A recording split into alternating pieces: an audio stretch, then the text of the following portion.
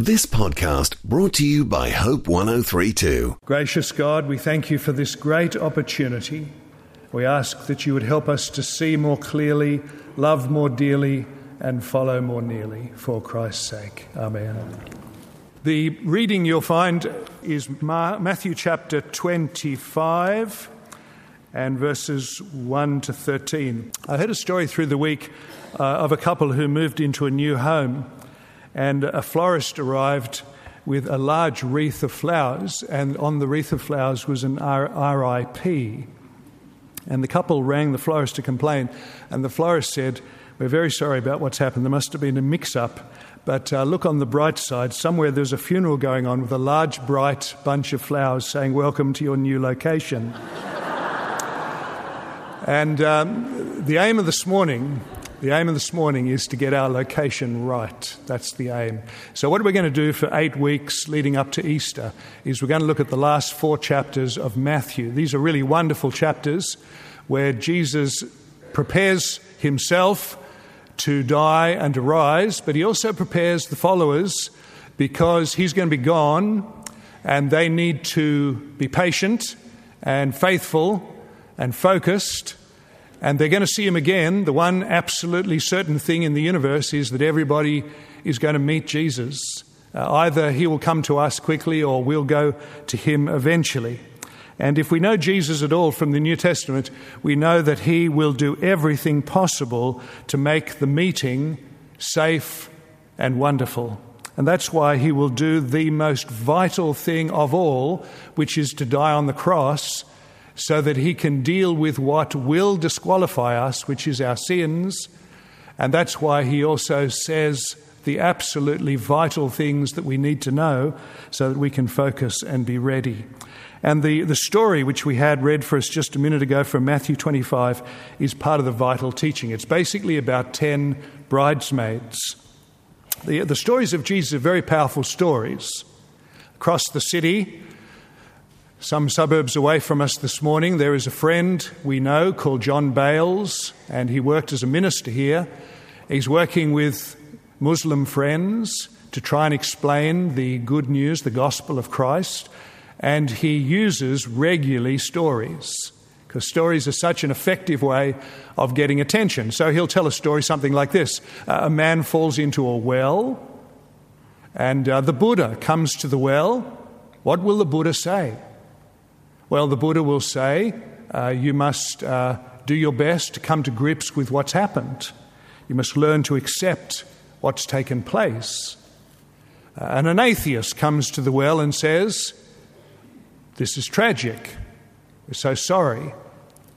And Muhammad comes to the well and says, you must strive your very best to rescue yourself. And then Jesus comes to the well and he says, I'm coming in, and I'm going to lift you out. So stories are extremely useful. Now, the stories that Jesus told were not just to make things simple. He was not treating his listeners as if they were children. The stories that Jesus told had a separating effect. So people who were listening eagerly would latch on, and people who were eager to get away would get confused. And that's the way these stories would work. And as Jesus is walking to Jerusalem, he begins to say a lot about his spectacular return using lots of stories. And the first thing he tells us is that it's going to be a big global event. It's not going to be local. When Christ comes, it's not going to be through the Sydney Heads. It's going to be a big global event. Everybody will see him at the same time. He is, after all, the King of the universe. And then he tells us that his return is going to be sudden. Thousands and millions of people just living normal lives, going to Woolies, filling up their tank with petrol, reading the paper or whatever they're reading, and then suddenly everything changes.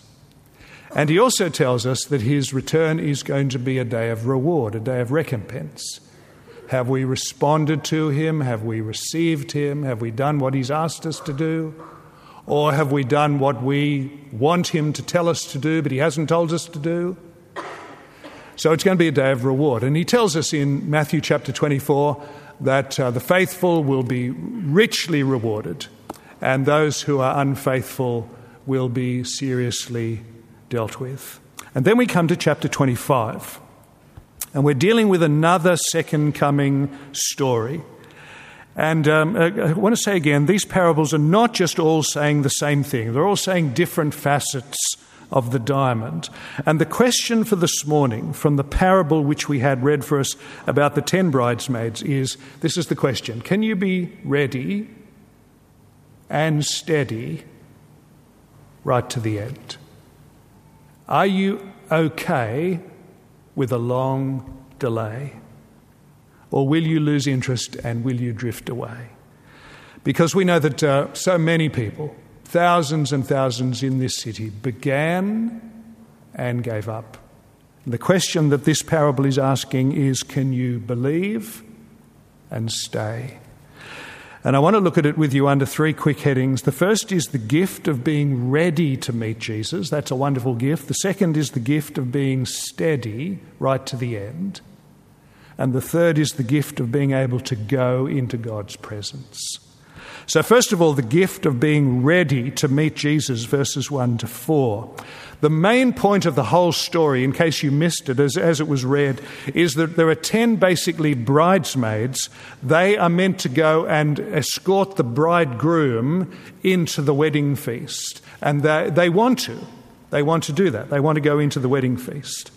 The bridegroom in the story is Jesus. It's very interesting that Jesus calls himself the bridegroom because in the Old Testament, the bridegroom was always God.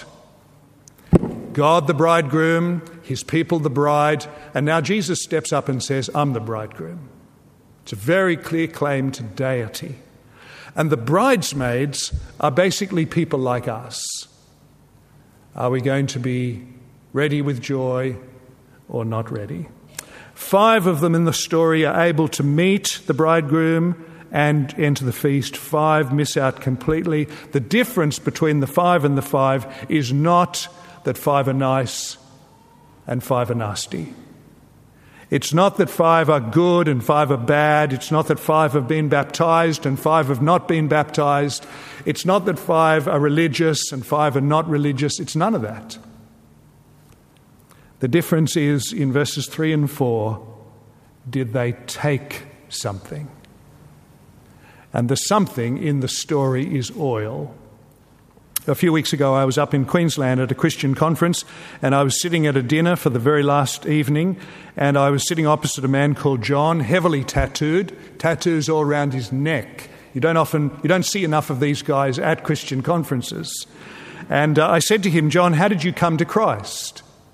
And he told me his long story, and basically he was a transsexual prostitute on the streets of Brisbane for nearly 50 years. And when he was in an absolute pit of desperation, he did what he swore he would never do, which is to pray. And he prayed to God, and almost within minutes of sending up this prayer, 2 nuns knocked at his door, who had decided that they would give themselves to looking after people in the sex industry. And they took him to a Pentecostal church. A very interesting step for 2 nuns. And somewhere in the year, he heard the message of Christ and he became a Christian. Wanting the Word of God and to be fed more, he started to go along to an Anglican church.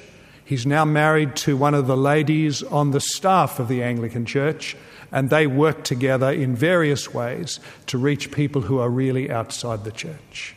Now, I was not shocked that Christ could save somebody who's been in such a different world. That didn't shock me. I know that Christ can save anybody. I was shocked that the Pentecostal church welcomed and loved a man turning up for a year dressed as a woman. That really sobered me. I wondered whether we could do that. I wondered whether I could do that. But the thing that transformed this guy is that he took Christ. So I suppose if we're trying to work out what the oil is, We want to say primarily that the oil is to take Christ, or maybe the grace of Christ. We need the grace of Christ, or maybe the forgiveness or the salvation or the eternal life, but it's responding to Jesus Christ. And he sent me this week a DVD of his story, his testimony, and it's called Jesus, the Only Real Man in My Life. So this oil, this taking, is the key to the future. If you want to be ready to meet Jesus, don't try and do something impressive. It's not about what you do or what you don't do. It's whether you take. Christianity 101, step one in Christianity is to take Christ, the one who's died for you. And those wise bridesmaids took oil. They all had lamps. They all looked pretty much the same. But some had taken the oil, and they were ready to meet Christ. And everybody who takes Christ here is ready to meet Christ there.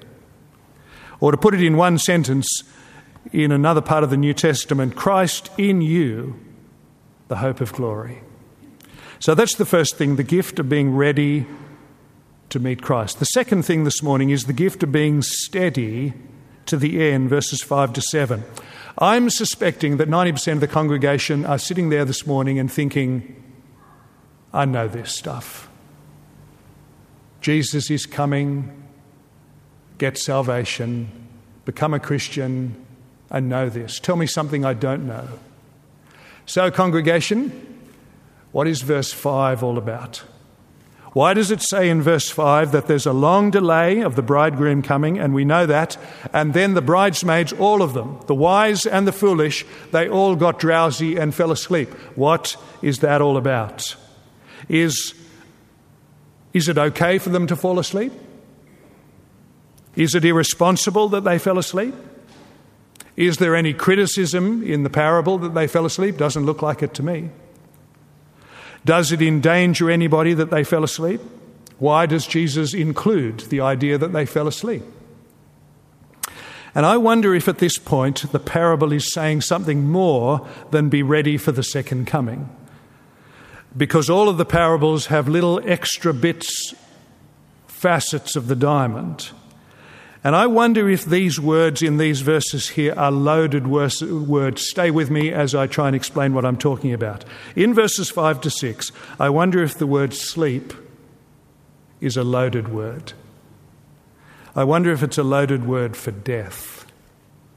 All of them died.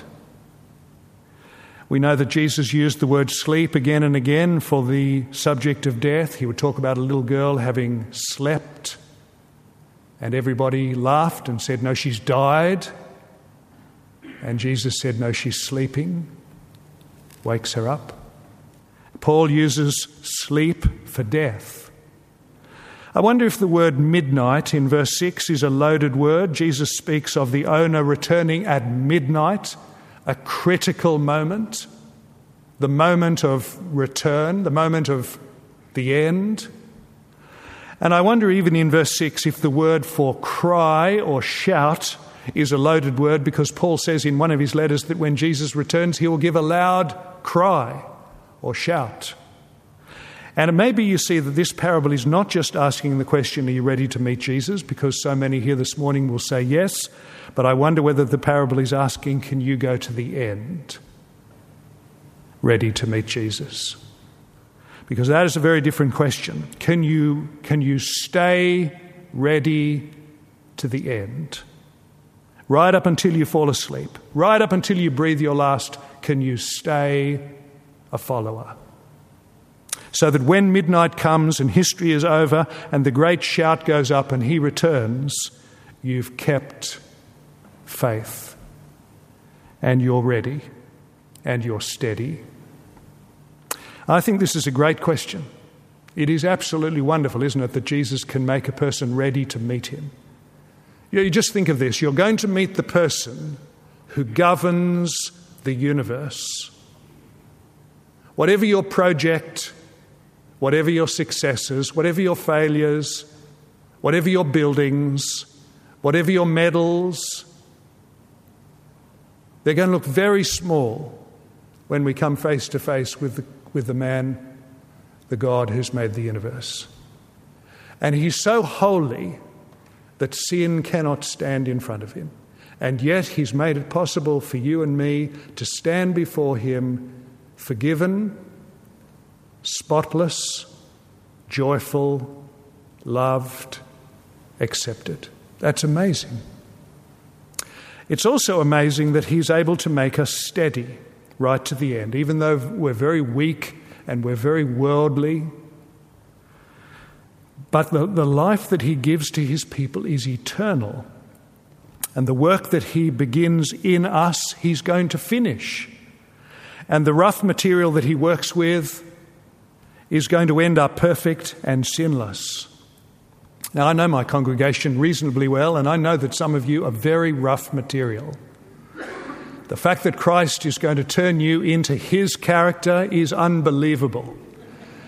But the fact that he's going to turn me into his character is even more unbelievable to me. But that's what he promises. Paul says in Philippians 3, we eagerly await a Saviour, the Lord Jesus Christ, who will transform our lowly bodies so they will be like his glorious body. That is amazing. And there are serious pressures to give up Christianity. The air that we breathe in Sydney is absolutely full of unbelief. People are chucking their faith away all around us. They're living successfully without Christ. And then, you know what they do? They just rewrite the end. They say, Christ is irrelevant. I'm on my way to heaven. It's a big mistake. You don't need him. And we who are holding Scripture look so stupid because it all looks as though it's working perfectly. The number of details that we have to deal with, the number of difficulties that come to us every day, there are such a swamp of them that we wonder whether joyful, peaceful Christianity is really possible. There are many of us who are dealing with so many details, so many difficulties, we actually wonder whether the Christianity that we've signed up to is the right Christianity. Is it the Christianity that people sing about? Is it the Christianity that people testify? Because you say to yourself, as I say to myself every now and again, mine is such a mess. And the global information that is coming at us, which we're expected to absorb and process and explain. Why is this happening in the world? Why are these people suffering as they are? Why is Christianity almost non-existent in that particular part of the world? Why are so many people far from Christ? Can the faith really be true? It's a swamping global information at us. And Jesus said there will be lots of dangers on the way for those who follow. He said some people will build on bad foundations like sand, and they will be removed. Some people will have a faith which is so eaten up by thorns, worldly worries, treasures, idols, false gods, that they will quickly give up. Some people in the churches seem to actually thrive in the thorns. They walk into the thorns. They play with the thorns. And then Jesus said there are going to be lots of false prophets, even false Christs who will deceive. And so there is this serious battle for the soul. And yet we're told in the Bible that the man or woman who takes Christ receives a Saviour and a Lord and a King and a Shepherd who is forever. The new life that Christ gives to you is forever. The grip which he has on you is forever. The promises which he gives to you are forever. The man or the woman who takes Christ is going to be sustained to the end. And he is able to make his people steady, right up to the time where they sleep. And midnight comes and the cry comes. And the words of verse 25, verse 6, come or go to meet him.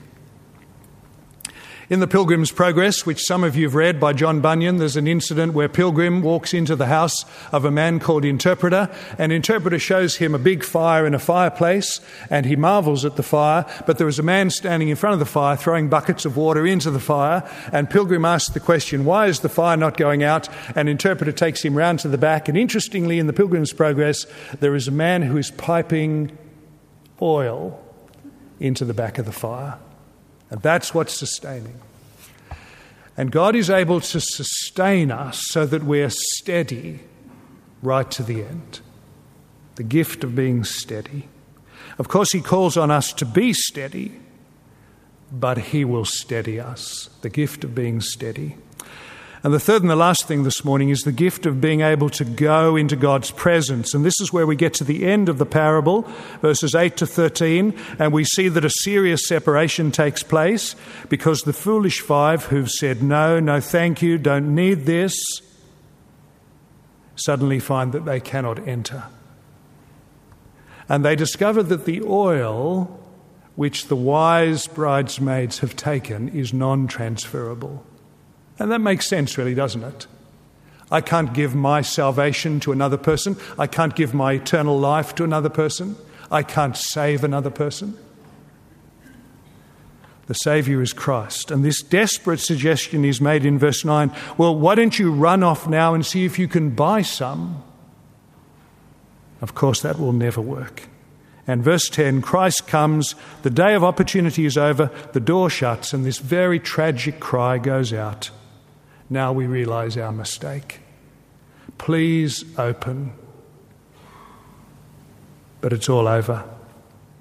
I hope as you listen to this, you won't say to yourself, well, God is terribly unjust. Because remember that this is a word to people who've had a lifetime of opportunity. Think of the millions of people in this city who are going to get to the end of their life and suddenly wish that they had just lifted the Bible off the shelf, or read what was given to them, or listened to what was said to them. I hope you won't also think that this is a problem for some far-off person somewhere and how the whole plan is corrupt, because we know from the rest of the Bible that on the last day everybody will say to God, you've done everything perfectly. There'll be no objections and there'll be no complaints. There'll be lots of regrets and there'll be lots of joys, but there'll be no objections. Bishop Ryle in the 19th century says this is a humbling picture, especially for preachers and pastors, because after all our preaching and after all our praying and after all our missionary exertions abroad and all our ministries at home, many will be found at last to be lifeless. And so many who seem to be wise will be shown to be fools. And so many who seemed as believers to be fools will be seen to be wise. When that door is shut, I don't think we could put into words the absolute delight of being inside by the goodness of God, by the kindness of Christ, to be inside that wedding feast. I don't think we could put this into words. To be in the presence of Christ and knowing that the door has been shut on sadness and shut on evil and it's been shut on sin, and there are no more burdens to carry and there are no more heartaches to experience and there are no more scars and there are no more tensions and there's no more sinfulness and there's no more waiting rooms to go and sit in and there are no more funerals. But the door is going to shut on all of that. And the door is going to make the people of Jesus Christ secure and thankful. A part of a wedding feast which Jesus, who's the genius behind the universe, has planned for unworthy people like us, but he has made it possible through his death on the cross. And he's planned a perfect feast. And this Jesus is able to make you who are listening to me today ready, wonderfully ready. He's able to make you steady right to the end. And he's able to make you go in. Thanks for listening. Start your day with Life Words. Subscribe to Hope 1032's free daily email devotional at hope1032.com.au.